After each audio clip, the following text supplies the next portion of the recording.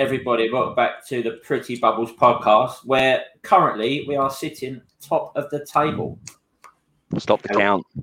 I've heard Jamie's happier about Brighton being fourth than he is about West Ham being top.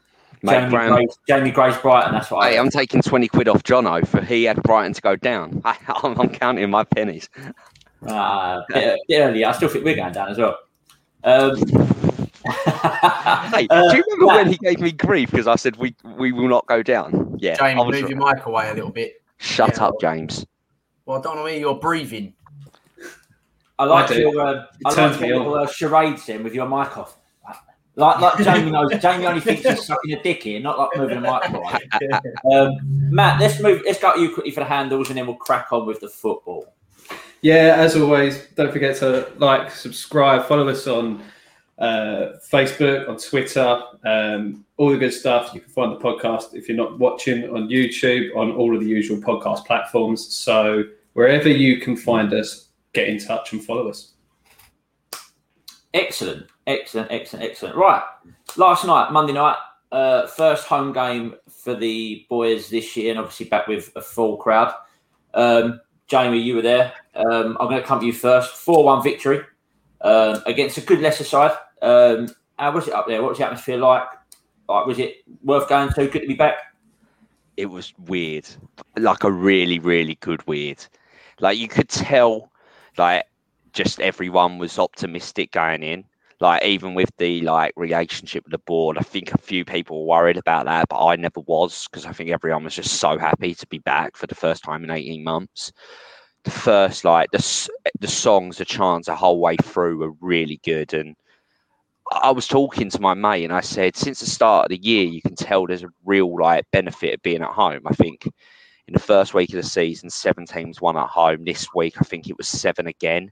So yeah, it's a real benefit to be playing at home right now. And I think everyone would agree that we were the best team on the night. We played Leicester off the park. Their goal came out of nowhere. And Benrahma and Antonio have started this season absolutely incredibly. Like this team right now is unbelievable. It's my favourite West Ham team. Like that was incredible. I just want to go just a point on what you just put there, like Benrahma and Antonio. I think we've got to put Bowen in that as well. I know he's not scored or assist got really assist yet, but last night Bowen was absolutely incredible. He didn't get any praise last night, but he was unplayable last night. Bowen, he literally was just taking a piss. He's got to be well put into that as well. When he started the season on fire, so I'm buzzing for the lad. The thing is, I think all 11 of them, within reason, have had very good starts to the season. Without a doubt, mate. Yeah, we know we still need signings, but every single person in that 11 that's played so far has been incredible. Yeah, I completely agree with you. We can talk about the goals all we want in a minute. We'll talk about players. The changing point of that game, even though we were 1-0 up at the time, was the red card. Now, I think we all agree that it was a red card. Can anyone give an argument why it wouldn't be? Could I just say, no one in the stadium at the time thought it was a red.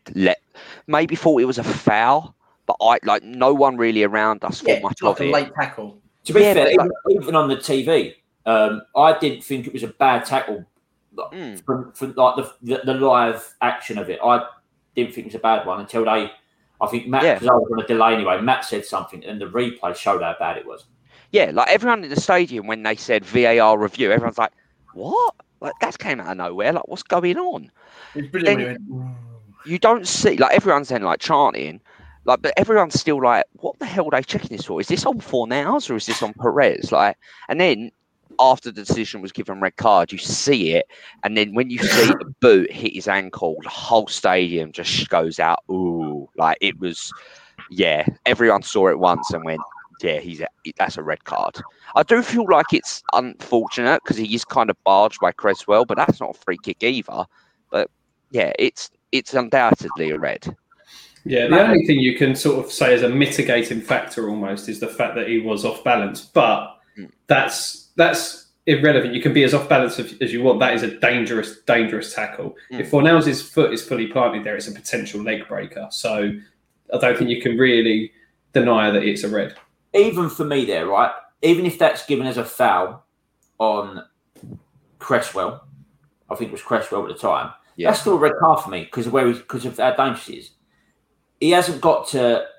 If he thinks he's fouled there, he's just got to go down, which a lot of players would do. But the fact he's still gone lunging in after the tackle, that's still a red card offence. They actually changed it this season. So if you look back to last season, the Van Dijk injury, Pickford didn't get sent off or anything because of the offside in the build-up. So play was dead.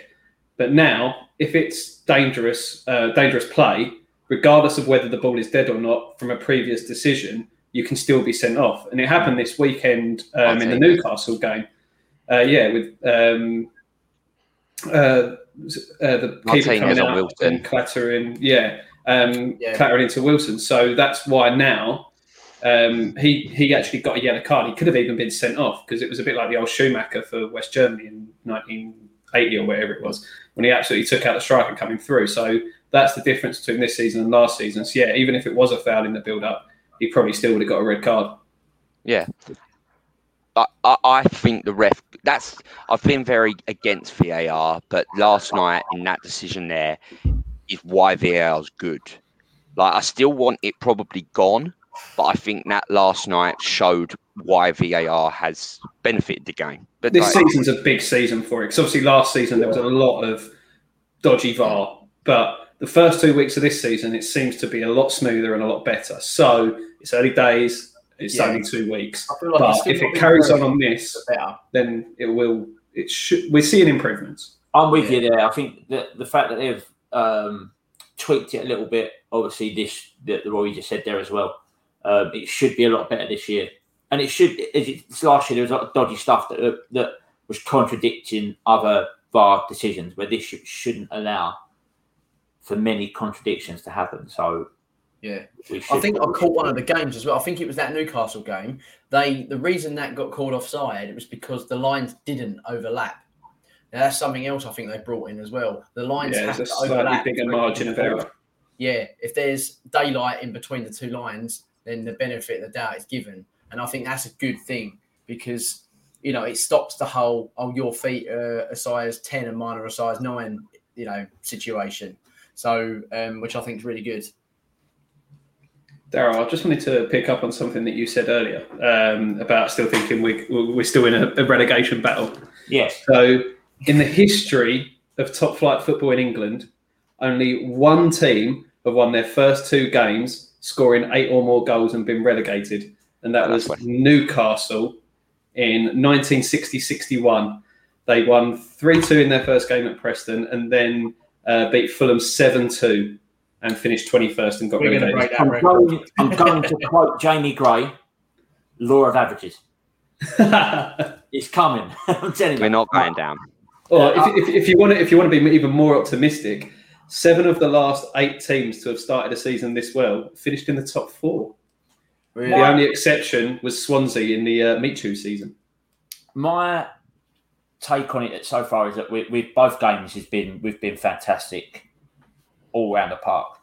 I've still said from the podcast on 2 weeks ago, this isn't the problem time for us, and it won't be a problem time in sort of January or when we're out of Europe because it'd be 1 game a week again. The problem we're going to have is Thursday, Sunday, 6-7 weeks on the bounce with international breaks in there as well. Like even Antonio now is playing for Jamaica. He's going to have an extra 9 games leading up to Christmas. The fixture list on this squad right now for the next 2 weeks is not a problem. 1 game a week, the squad's going to be fine. It is when that Europa Cup starts, Europa League. That's when it will really kick in how good our squad is and how deep our squad is, and it will see if we can keep winning games in the Premier League. I think I told teams you see teams struggle with Europa League and Sunday football. I think the thing that is the toughest part about it was because I sent it to you. The 6 games we have after Europe, so when we play on the Thursday, the team we play on the Sunday, I believe this might even be the order. It's Man U, Brentford, Spurs, Liverpool, City, Burnley. So 4 of which are decent teams, 2 of which you'd probably go. So the only thing I can take out of that, Jay, right, four out of 6 there. So you said Man U, Spurs, City, Chelsea, yeah? No, Liverpool instead of Chelsea. Right? So there are 4 games that most years you come into those and go, nick a point, we're happy. So you're sort of playing off it that, all right, you play Thursday night, play Sunday, don't get anything, you're probably not going to get anything anyway. It'll be so you're quite lucky, really, that you're not playing the likes of Norwich. That's true. So it's sort of free hits, really, that you can go into those games thinking, okay, if we get something fantastic. But are you looking at a glass half? You sound like a glass half full man for once right now. Yeah, things have changed. Daryl Woodford now. The Brentford game and who was the other one you said? Burnley. They're 2 massive games because if we want to be pushing for Europe again this year, they're the games you have to win. Yeah, and I think Brentford will be my first game of the season as well, which I'm very excited for. So it'll be very exciting. They've been surprisingly good so far this year, Brentford as well. Like I thought they'd stay up, but now I'm pretty confident they'll be okay. I'll be honest, I see what little bits with you boys at the West Ham Fan TV event, and I've seen nothing of them this weekend. So I'm interested to watch them in a few weeks' time. Yeah. Let's move on from, obviously, we're going to keep talking about the game itself, but the main man we should talk about first, because I also want to talk about Declan Rice quite a bit as well. We've got to talk about Antonio. And as you said, not bad for a right back. He is now our all-time Premier League top goal scorer, taking over Declan last night. He doesn't know his film references, let's just say that. No, he got that wrong. That was quite embarrassing. But what wasn't embarrassing was his 2 goals. And they were 2, especially the first one. That is a proper striker's finish. Yeah, that's a Lukaku goal. If anything, not saying about that. I think the second one's better because I think the first one's actually really bad defending. The second one's better because of the touch, right? Yeah. But the first one's better because it's a proper strikers hold the ball up, turn the defender. Yeah, defending's bad. Siontu last night was embarrassingly bad. Really bad, but that is a proper. As James was saying, that was Lukaku raving by that goal because it's a proper striker's finish, and it's good to see him. Good to see him score goals like that. I'm going to be honest. I thought he was pretty poor first half. Like he even said it himself, though, mate. Moyes gave him a rocket at half time apparently. So yeah, because there was just a few spots like he countered really well, and then the final ball was lacking. But he said himself he knew he had that record in his mind, and he was trying too hard to make it happen. So then second half, he just played his natural game. He is the worst footballer I've ever seen. Like he's such a weird footballer. He's so bad, but he's so good at the same time, if that makes any sense. We said it before, and I was actually, the old James Lawrence Alcott did a video on it a little bit earlier, just talking about Antonio, and he's like, everyone knows that sort of person. You look at him and you think you don't look like a good footballer, but he's just so effective. And like, there's not much more you can ask for. Like I saw last night, he's got 33 goal involvements in his last 43 starts. Mm-hmm. That is top class form of a striker. Like any striker in the world gets those sorts of returns, just saying, yeah, that's fantastic. So there's not much more you can ask. Did you hear the other stat?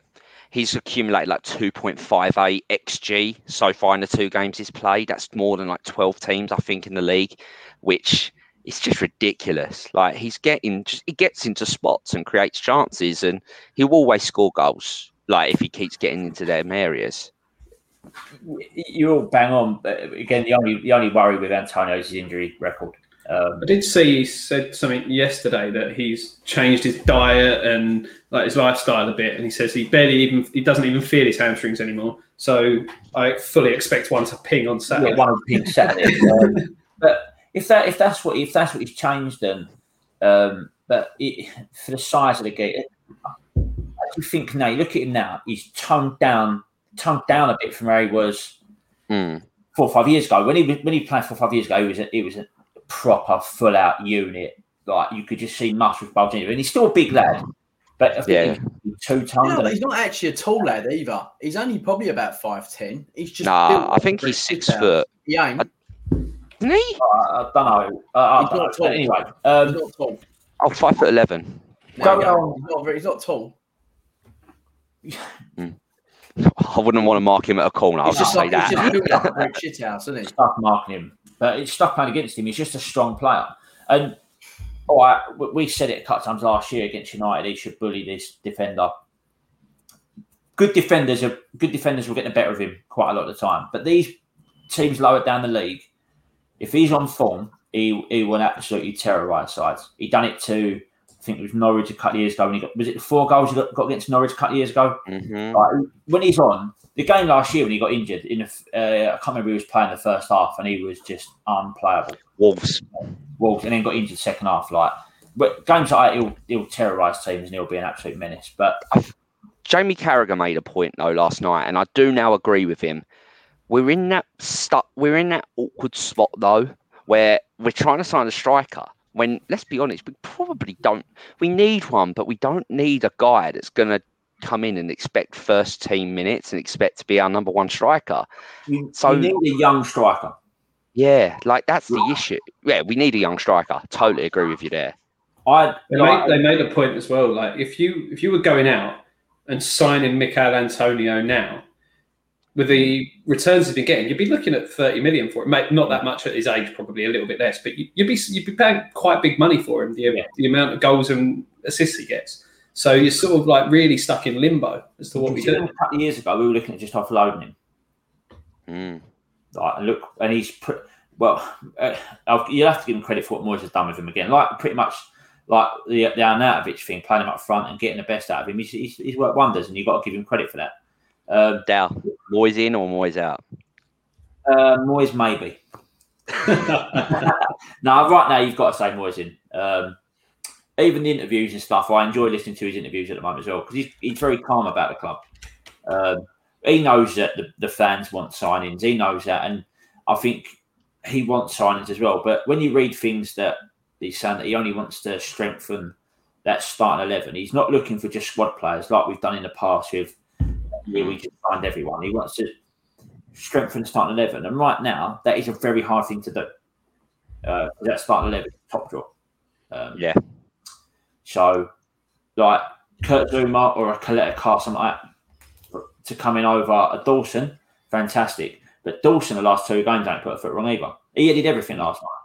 Yeah, he was fantastic last night. Everything that come to the box last night, even from corners, mate, he's so dangerous. Yeah. So dangerous. But going back to Antonio, do you think he said he only got 10 this year? He set a target of 15 last year. Sorry, he scored 10 last year. He set a target of 15. With Benrahma and Bowen, do you think giving him a lot of the ball, and obviously 2 good fullbacks, do you think he can get more than 15 this year? Mick? As always, it's if he stays fit. So, there's no reason he can't, but he's got to play 30, 35 games a season to be able to hit those targets, really. He's proven himself in these first 2 games. I see he was 33-1 last night to be top scorer. So, do you fancy a couple of cheeky quid? Jamie, can you just have a look back on his record, or you, Matt, for games played since joining West Ham?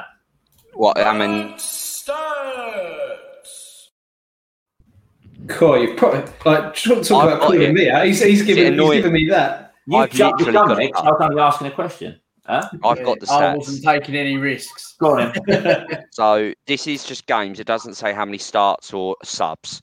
First year was 26. Then it was 29 in first year at Olympic Stadium. 2017-18, he played 21. That was his least for West Ham. The year after, he got 33 games. Then 2019-20, the COVID hit year, he played 24. Then last year, he played 25. So 25 games isn't like. I'm trying to find. It's not Andy Carroll levels, is it? Let's be honest. Considering coming back from injury as well, when you had Haller for a few of those, and other strikers, and obviously playing that position at times. It's not terrible. You'd like 5 more at least out of him this year, wouldn't you? So he had 23 starts in his first year for West Ham, 3 off the bench.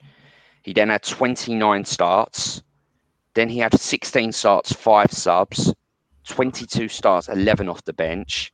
Then it's 19 starts, 5 off the bench. And then last year it was 24 starts, 2 off the bench. Yeah. So yeah, that's Yeah. the way. If he's available for 30 games this year, 30 Premier League games to take Europe out of it, we will be challenging for Europe again.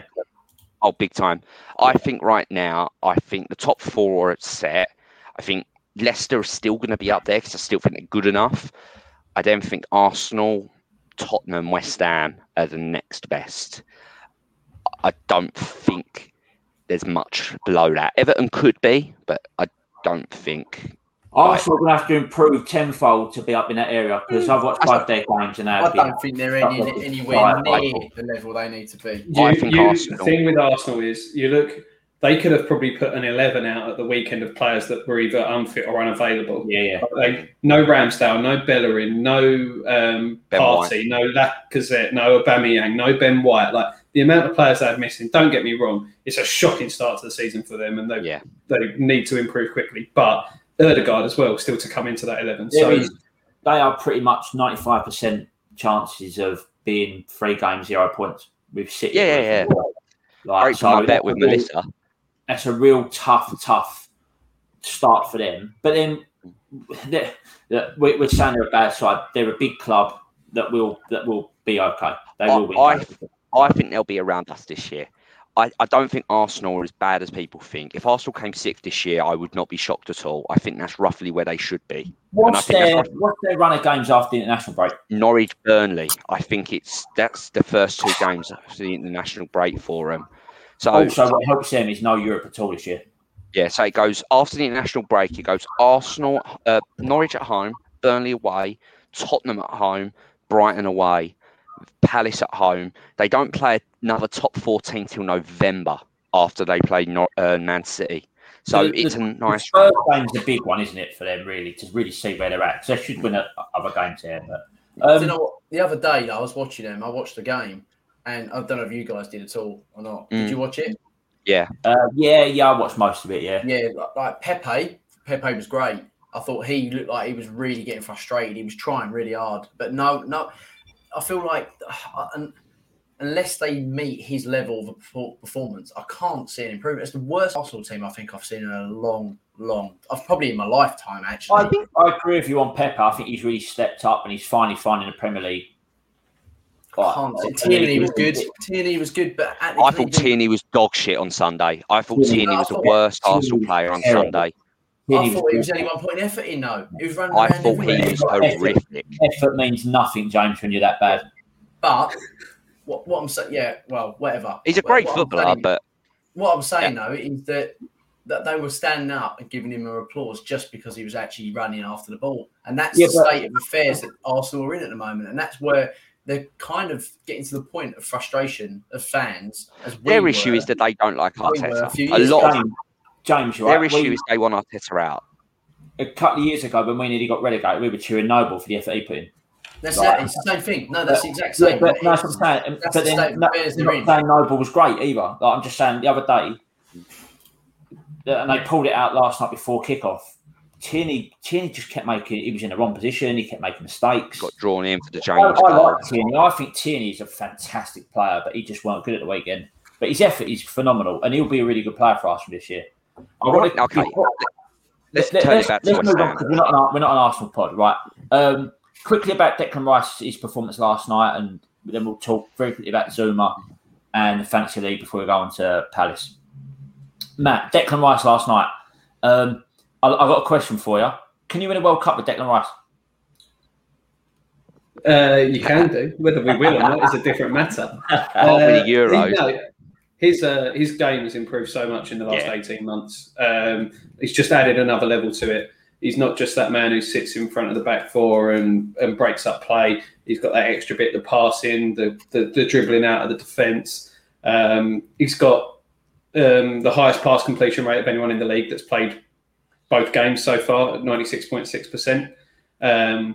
Lots of detractors will say it's just sideways passes, but we know that's not the case. He does passing through the lines, long balls as well. So he's genuinely, and I know Gary Neville was saying last night that he probably values him at 50 to 60 million, which, don't get me wrong, a buyer's value and a seller's value is different. But he is not a £60 million player for me anymore. He's like a £70-80 million player in his current form. That's a good point, man. Right, and it was something I was listening to yesterday, and Simon Jordan was talking about this because obviously coming from a perspective of an ex-Crystal Palace chairman, like he kind of knows how the big clubs operate, and if you've got players like if you've got the big clubs that can spend £100 million,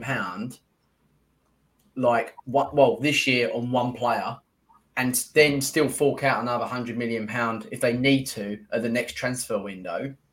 When you've got players like your Zoomers that are getting kicked to the curb a little bit, that are still getting paid a lot of money, they want to step down, but they're willing to make a sacrifice to step down to a smaller club, say, or one that's less, not as successful, but they want double the money, and it's kind of like.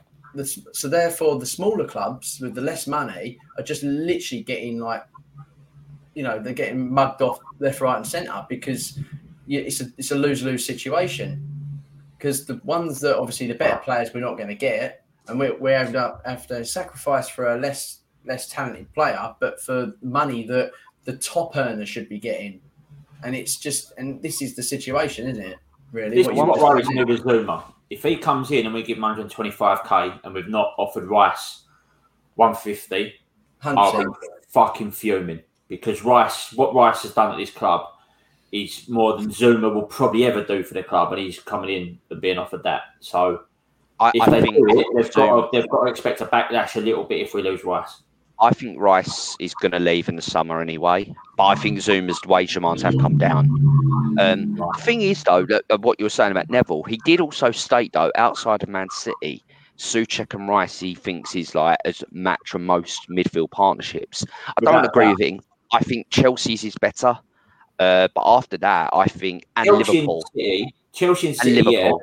Liverpool, I think Rice and Souček are probably not far off of Henderson and Keita. Fabinho. Fabinho, when he comes back in, really brings that standard up for me. Yeah, but they're not I would say after them three, yeah, I totally agree. I'd rather have Souček and Rice than McTominay and Fred.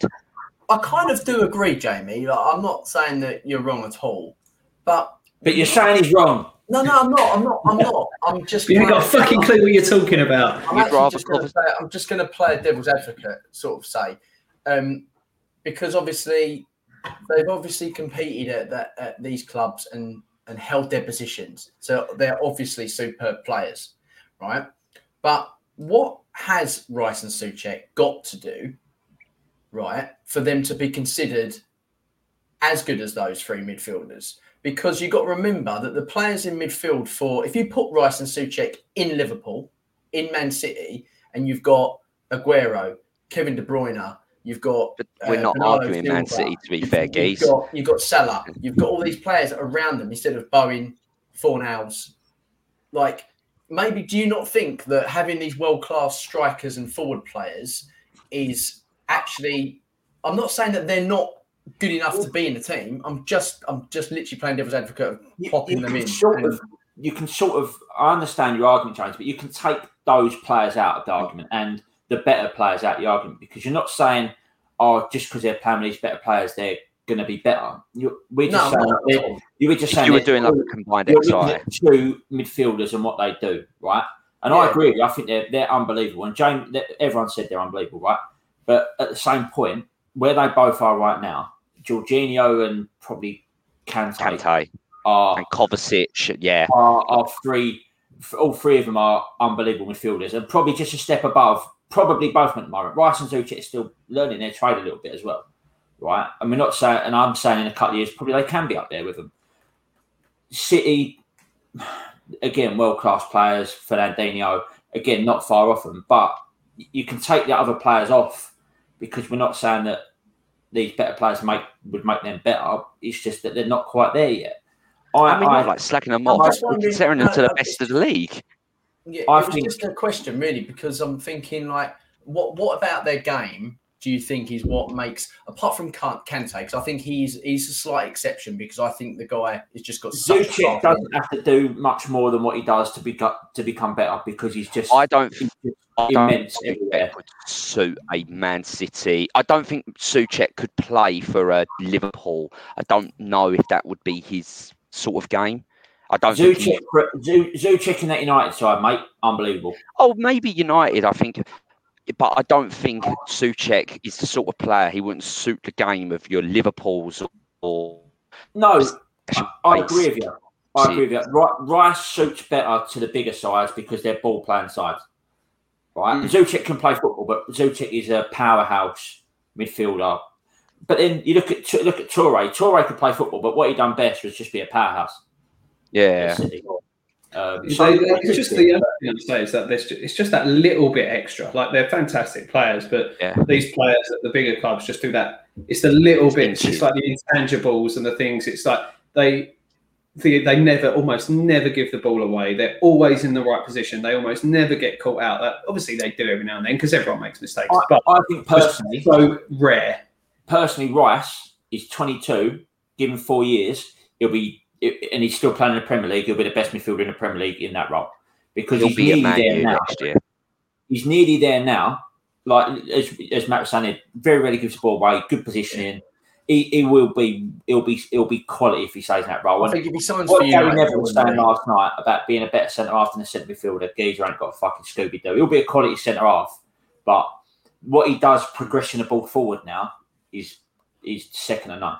I'll tell you why. I think it's because when you're pulling out stats, just like what Matt was saying earlier about 90%, 96% pass rate and things like that, best in the league so far this season. And we know, we see him week in, week out. It just makes you, that's the only reason I'm questioning it because, I'm not for a second thinking that he's better than any of these guys. I just, it just makes me wonder, what is it extra that they give? Because they're not really goal scorers. Last night don't score, does he? Did you watch the build up to the game last night, James? No, I didn't. No. They give a stats comparison between Wilfred Ndidi at Leicester and Rice. Defensively, which technically Rice is a defensive midfielder, Ndidi was miles ahead on stats. But progression the ball forward, Rice was then better than Ndidi. So for Rice to really be like the little bits, Rice to be even better, he needs to do more defensively because that's where he technically plays as a defensive midfielder. And the other thing with Ndidi, that's not his role because when you've got someone like Yuri Tielemans who's a very good ball progressor, you don't need to do that. You're going to let Tielemans do it. But then with us, obviously Declan takes the ball forward, he's great, and Souček does do a lot of that as well, getting forward into the box. But Rice is your predominantly defensive midfielder. Now, already I've seen him this year. I've seen him last year. The way he picks the ball up at times is brilliant. But the better he gets at that and he keeps progressing the ball forward, the better he becomes a player. One thing that he did yesterday, which I thought was great, it was for Benrahma's goal. He picked the ball up with one touch, played it straight back out to the left wing again, and then he made the run and cut. He played the ball in. He ran down the left wing, actually cut the ball back, enabled him to score that goal. And I thought that was a really good bit of movement and something that you wouldn't expect from his game that people think he hasn't got, and he has. No, he's a quality player. Right, let's quickly talk about fantasy Premier League as we're already half hour into it. It's lovely to talk West Ham when we're doing well. It's great to talk about. So fantasy football, Matt.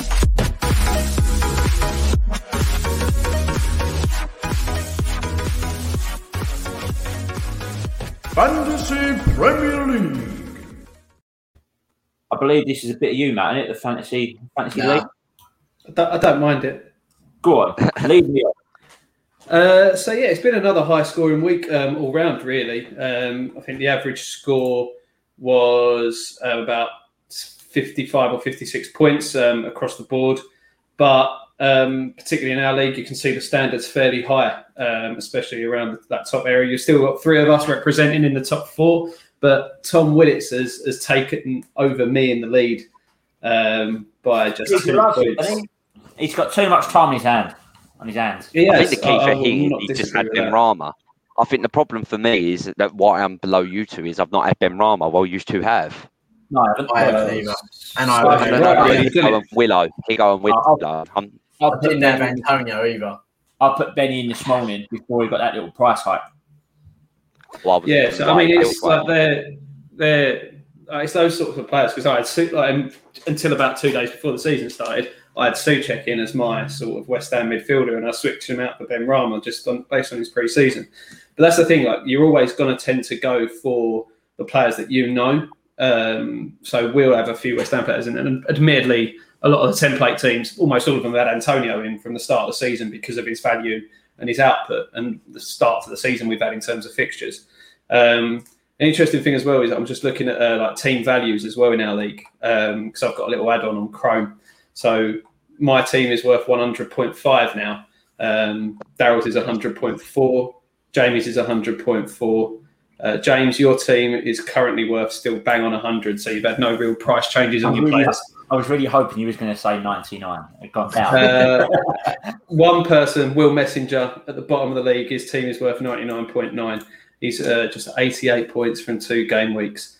That is a poor start. I mean, you look at his team. He's still got Harry Kane as captain, so that's someone that has not looked at his team. Not even looked. He did have Tyrone Mings this week though, with a big 15-point haul. So this is my friend Alfie's team. He's the one that's going for U3. He's the one that he loves fantasy football. So I think he's currently he's 6th. Yes, he is. He's 6th, and he's not far behind used to. Mig, I think you've still got to catch you a little bit, but he's got Ings, Benrahma, Greenwood, Salah, Tamika. Can't even say that. Tsimikas. Yes, yeah. So he's obviously doing quite well, and I'm interested to know what he's going to do with Ben White there. Actually, at the bottom, I think you keep Ben White. You keep Ben White because he won't play this weekend, but even this weekend, you'd keep on the. But after international back from COVID, and they're running fixtures, as I've said, is quite nice. So you keep them white. I was going to get Lukaku in, but I think I'm just going to hold off a couple of weeks because they're not next couple of games against some better sides. Maybe keep Bruno or Salah because I think they're more likely to get points. I really tried to get him in while keeping the other 2 in as well. But it's pretty much impossible. Let's have a look at your team. You can get them in if you're wildcarding because you can, and it wouldn't be a terrible team. But I think if you want the more all-rounded team, you've got to drop one or the other. I'm still looking at that sort of game week 7 wildcard. Chelsea's fixtures from then on just look orgasmically good, and Chelsea look fucking great this year. Yeah, so it's going to be. I really think Chelsea could win the league now this year. I think Chelsea look unbelievably good. What? And not us. Well, we're top. Unbelievable, Jack. Where's your faith, I think Chelsea could be special this year. They look shit hot the other night. Chelsea-Liverpool Saturday. Yeah, big game. That is a really good test for them and for Liverpool because they were saying last night Virgil van Dijk against Lukaku is a battling up. Yeah, and Lukaku is a joke on Sunday. That'd be a really, really interesting game to watch. I'll give you my transfer for the week. I've taken out Tsimikas now that his price has gone up with Robertson coming back in. I wouldn't have played him even if he was going to play at the weekend. I brought in Japhet Tanganga. I was looking at Tanganga. Tanganga's a really good shout. Tanganga's a great shout. I've done my 2 transfers this week already because I had 2 to use, and I brought in Benrahma. Obviously.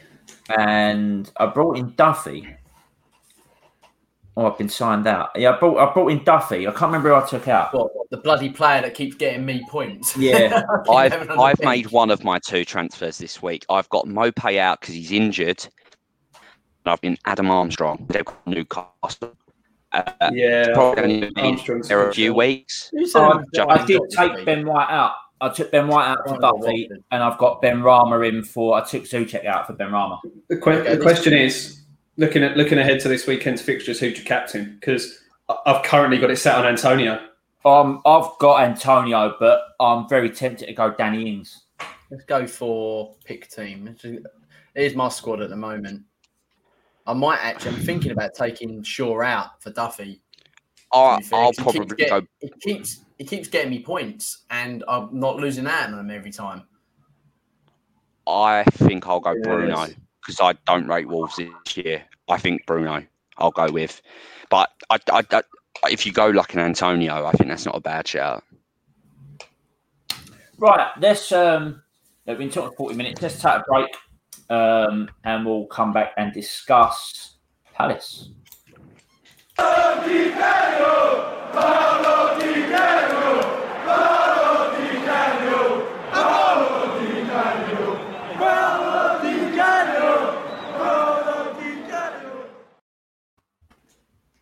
Okay. Saturday, 3:00. First Saturday, 3:00 fixture for a long time for West Ham, and it is Palace at home. It's another very good game for us this early in the season. Palace haven't started overly well. Obviously, we've had a great start. Matt Stats, let's go. Got him. Matt Stats. You didn't. I did. Almost. I don't think It was looked on like the a half. cusp. As a Yeah. half player.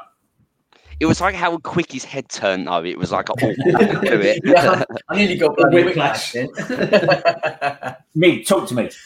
So I'm just before I get onto the Palace game, just to cut the stats from the first couple of weeks of the season for us as well. So it's the first time since 1930 we've scored 8 goals in our first 2 games of the season. We're top of the league for the second time in our history. The last time was in August 2006 at the start of that season. And it's the first time we've won our opening 2 Premier League games since 97-98. Since 1997. I'll take that. Yes, so that's not too bad. A good start. And also, Mikel Antonio and Said Benrahma are the first players in Premier League history to both score and assist in their opening 2 games of the season for the same club. So all I'm saying is we're going to win the league. Anyway, You're fucking massive. we are fucking massive. Matt, I know you've got more stats, and this is a question for you when you're done. Can you look up, have we ever won our first 3 games in a season? I will have a look at that once I've given you my West Ham Palace head-to-head stats. Excellent. So we've played Palace 62 times in our history. And Daryl, as you weren't here last week, I'll give you the honour of going first. That's a really small total, isn't it? For a London It is. It's not a lot. Yeah. I think we've been just in different divisions a lot of the time. Yeah, So 62. I'm going to go with 25. James, what do you reckon? I'm going to go with 31. I'm going to say different thing. I'm going to go 28. Well, we've actually won 24. So, Daryl, you were close, but no cigar. Not bang on the nose, but you were the closest. Played 62, won 24, drawn 22, lost 16. So we are definitely the superior side of the 2 when we faced each other. And the only other thing I got this week is Moyes' record v Palace, because obviously it's Patrick Vieira. We haven't got a head-to-head with Moyes and Vieira, or West Ham and Vieira. It's the first time we'll be facing him as a manager. And Moyes' record v Palace is played 11, won 8, drawn 2, lost 1. So that's quite encouraging. Obviously, they haven't scored a goal yet this season, having lost 3-0 to Chelsea on the opening day and then drawing 0-0 with Brentford at the weekend. So it would be absolute peak West Ham to score 8 goals now opening 2 games and play a team that haven't scored and lose 2-0. So, but yeah, there we go. That's it for our head-to-head, and I'll see what I can find out about West Ham's opening 3 games. Okay. In recent years, we've actually quite enjoyed games against Palace. Jay, you're going against Saturday. Looking forward to it? Yeah, I am. I'm just really excited to just be. Jay, sort your in and out. James, excited to watch the game Saturday? Of course, yeah. At the moment, to be fair, the only time I've not been looking forward to watching West Ham is when we've been absolute tosh at the bottom of the table. But right now, I get really excited about game day, like really excited, because I think we're just excellent to watch. Like, we play really good football. We play football the right way, and all the fundamentals that you learn from a kid, and you expect, especially at professional level. Moyes has got the team doing. They look like they're enjoying playing football. They look like they've got a good team chemistry, good team bond. They're working hard for each other, and it's just a really good at the moment. It's a really good time to be a West Ham fan, and I think that's why I'm really loving watching us at the moment. I could hear you, so I didn't know why you couldn't hear me. So apologies. Yeah, you keep buffering, Jay. You're buffering now as well. So, Matt, let's start with you. What's your thoughts on the game? Well, I can tell you that we've never won the first 3 games in the Premier League. We've done it once in 83-84 in the old First Division. We won our first 3 games, scoring 7 and conceding none. So there you go. That answers your little question. Very much. Yeah, it's a game, again, should be winning. I mean, you look at Palace's start to the season, it hasn't really instilled a massive amount of confidence in their fans. I spoke to a mate of mine, my old manager actually, who is a Palace fan. We pretty much always have a fiver on the game, and then draw is a dead heat. But he was like, no, I'm not that stupid. So he's bottling it this weekend. But I mean, like, obviously they lost a fair few players out of contract over the summer. They haven't really brought anyone in to improve the squad. Again, it always comes down to them, and I always feel like it does. It's Zaha, and he's the man you've got to keep quiet, even though last season Christian Benteke done us over, scoring in both games against us, I think. But I just feel like the way we've started, the way they've started, they're not going to be full of confidence, again, back in front of the home fans. And I've said it from the start, the stadium has never been the problem. It's always been the quality of the football. To get the fans on side of the team, and we saw that last night. Obviously, Jamie can attest to how good the atmosphere there was. We've seen videos on Twitter all day about how good it was. So I think back in front of those fans again, with 6 points behind us out of the first 2 games, everyone's going to be buzzing. Everyone's going to be full of confidence. And I'm going to be really naive here, but I can't see us not winning it. Sorry, Dan. Go on.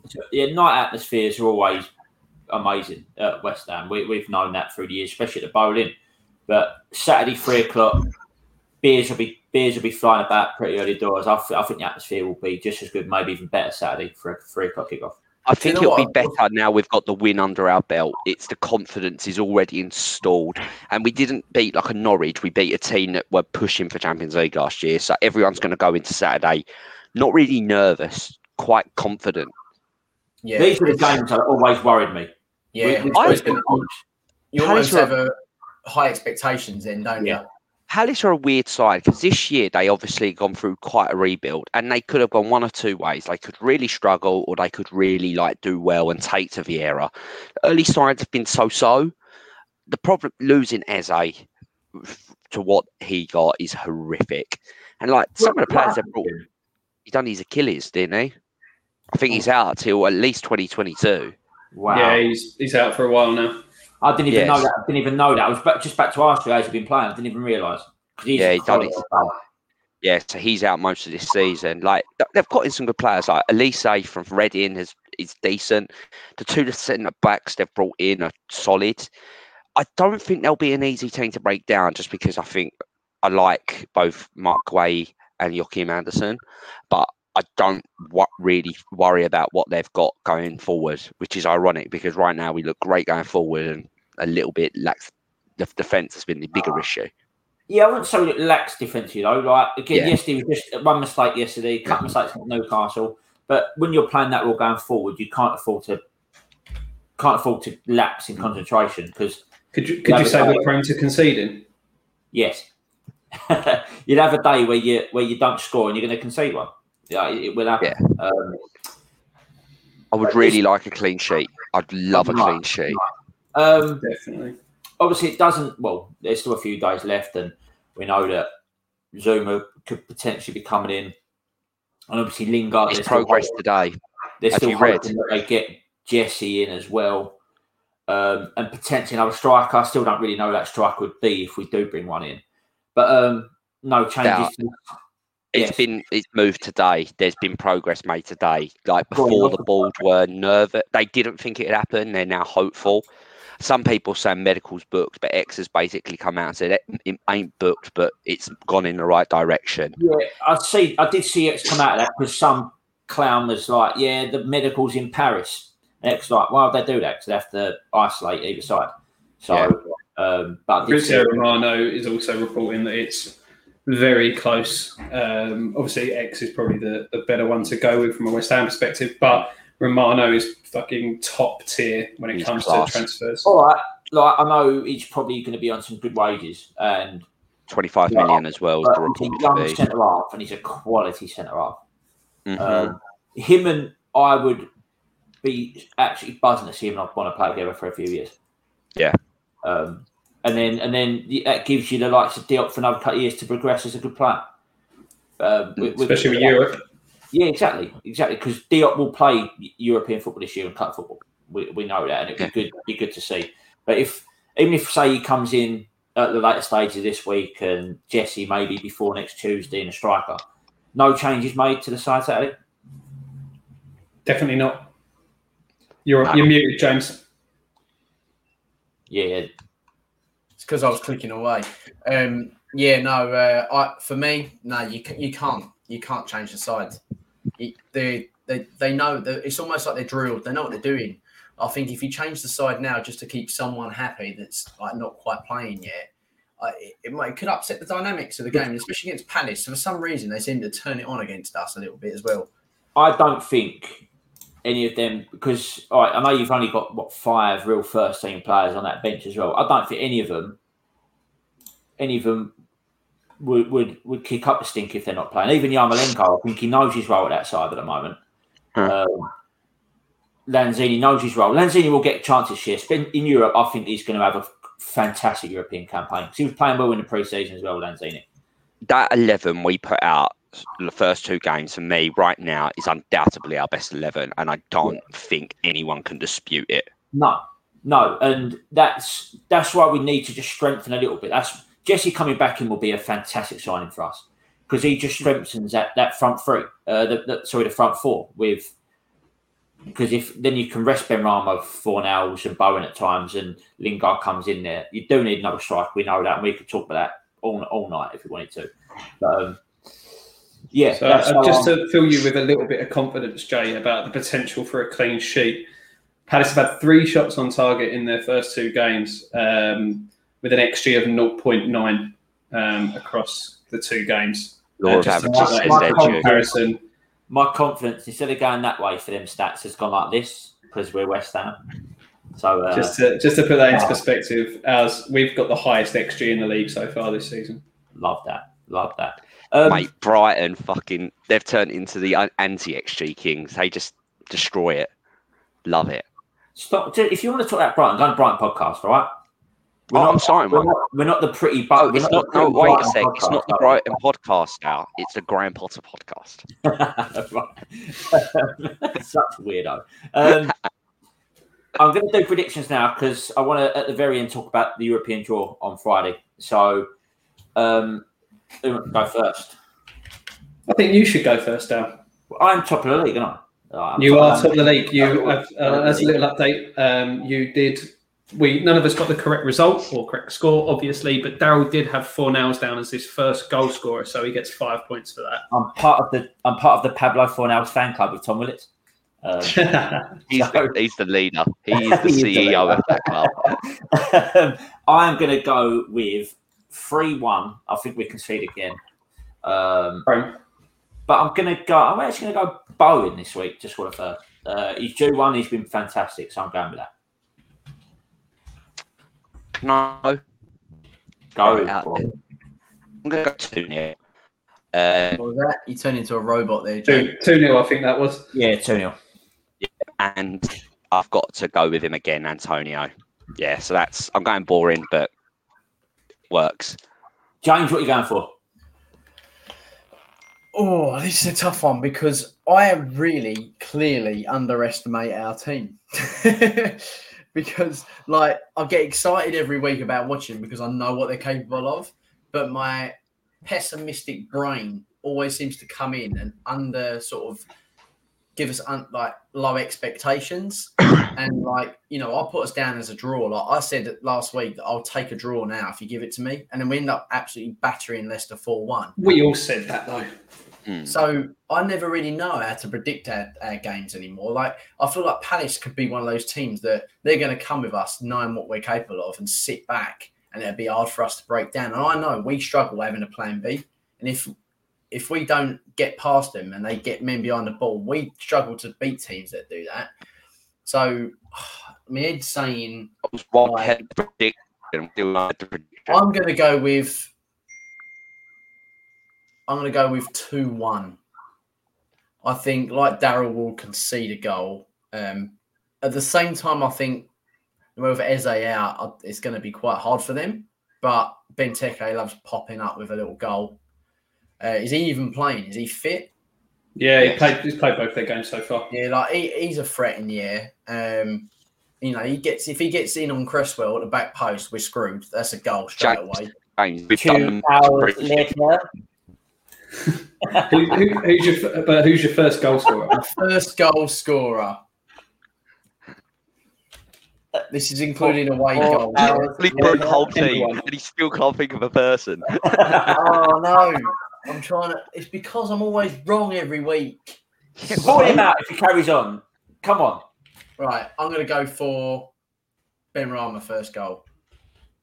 Matt, can you give me a full match report, please?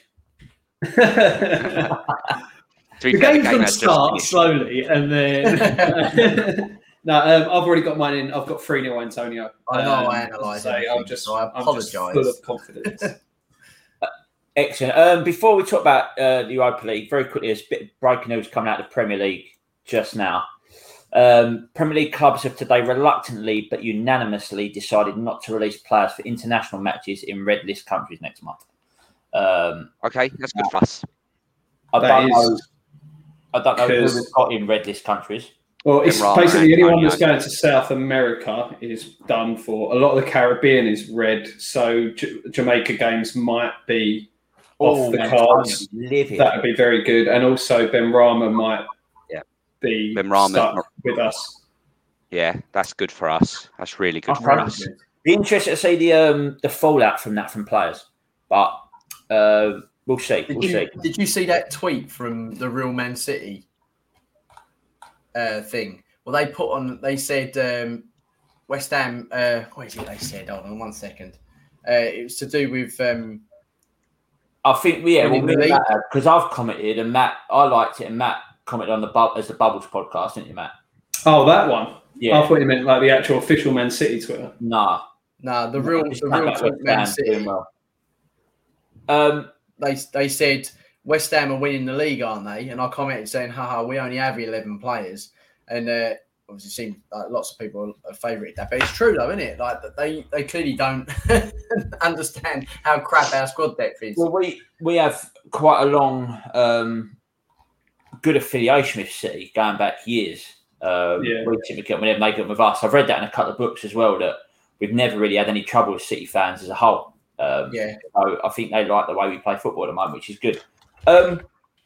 Before we go, Europa League draw is Friday. I believe it's 12 o'clock Friday, and I don't know I think you boys were talking about doing something on the channel. I think we might do like a quick review after. That's probably the best thing we can do. Yeah, only got to be 15 or something. Just talking about it quickly, innit? Excited? Yeah, very. Yeah, I am. Like, I couldn't care less who we get. I'm just really, really like happy and grateful that we're in this situation for the first time, that we can actually be part of this draw with the balls. I can't wait to get my Europe season ticket booked. 85 quid for 3 games. Sort of do the Palermo game and a few of the older games like Jokerit and Heerenveen back in the day, but being in the group stages is a completely different feeling. And, obviously, there's we'll get a bit more information after the next couple of days with the Champions League qualifiers. We'll get teams coming down from that, and the Europa League playoff second leg is on Thursday. So then we'll have a full picture of who exactly is going to be in the pots. But I mean, pot one so far is Lyon, Napoli, Bayer Leverkusen, and Lazio. Like, there's 4 pretty big games there. Like, do you imagine an away day to Napoli or to Leverkusen or something like that? It would just be that will go off. To be fair, if we get Napoli, we'll probably just team up. And if we got Napoli, we're basically the same as Napoli, aren't we? It would just be us teaming up, going around stabbing everyone else. All the Lazio and Napoli ultras are absolute nightmares. So They are, yeah. the West Ham fans would go out there in their numbers as well. I really hope we miss fill up the allocation. 100% we would. Like, I'm hoping we miss a team like Spartak Moscow or a Red Star. I just want to go like Belgrade or Tell you, would be a good one. Benfica would be a good one. Quite like Benfica. Or nice trip to Monaco, the south coast of France. Lovely. I'd love. You know what I would also like? I'd like Prague. I'd like either the Prague sides. Yeah, I even wouldn't mind like an Eintracht Frankfurt, something like that. What about Ammonia Nicosia? Fancy a nice little trip to Cyprus? That's a long flight. That's a long. My aunt lives not far from Nicosia, so yeah. Well, we'll have a place to stay for the night. But yeah, that's got to be about a 4-hour flight, isn't it? 4 hours. Yeah, it's 4.5. Yeah. Oh, what I'd do to get to an away day, but it'd be tough getting tickets. What I'll probably do is just book the flights. Like, see if straight after the draw, just if we get like a team that looks decent, just buy the return flights. If I can't go, I can't go. What's it? I'd go, mate. The West Ham fans, you'll find a place to watch it. I'd go. If you're doing that, just go. Yeah, like I just don't. The experience of being out there would be incredible. I really don't want to get Shakhtar Donetsk, Randers from Denmark, and Ludogorets from Razgrad. If that's how I think I'll kill myself. I remember when we played Palermo in 2006, the West Ham fans going out to Italy that year was mental. Like that probably weren't far off the allocation of the bowling that went out there for that. We took some serious amount of fans out to Italy that year, and we'll do it this year. It's great to see a West Ham fan base that is predominantly happy at the moment. All right, we've got problems with the board and transfer and stuff, but it's fantastic to see us all buzzing. I just love watching West Ham again, and I haven't been able to say that since we left the bowling. Feels pretty damn good. Yeah, it's great. And I'll be corny, but it's great to share it with you clowns as well. So I love it. I'm in a good mood today, Jamie. Next year I'm going to call you a cunt. So standard. There he is. That's how I know. Probably no better way to finish. One whole podcast without being called a nonce. You just did it. Exactly. 99% of a podcast without being called a nonce. How's that feel? Shut up. As Matt said at the start, all the handles, we're on everything. Twitter, Matt does most of, Facebook, obviously podcasts, YouTube and stuff like that. So if you can please follow and like, that'd be great. We are trying to get a special guest on in a couple of weeks, who we met the other night at our WFTV, FTV, whatever they're called. I'm so sorry. Watching Daryl's brain as he tries to spell. A little bit of smoke coming out of his channel, so I apologise. But yeah, we're hoping to get a special guest on, and maybe one of the other guys from WHF TV as well. I hope to get Nick on at some point, who was in a right state that night. We had out. So yeah, no, I'm looking forward to that. It'll be good, and then we can go from there. And James might have a little special guest for us in a couple of weeks as well, but that's in the book. So cheers, guys. I've had a great evening. I look forward to watching the boys play Saturday if I actually get the chance to, and we're not playing cricket. So I'm not playing cricket. Yeah, cheers, mate. Actually, my team's strong without you, so I don't even care. Saturday, didn't I?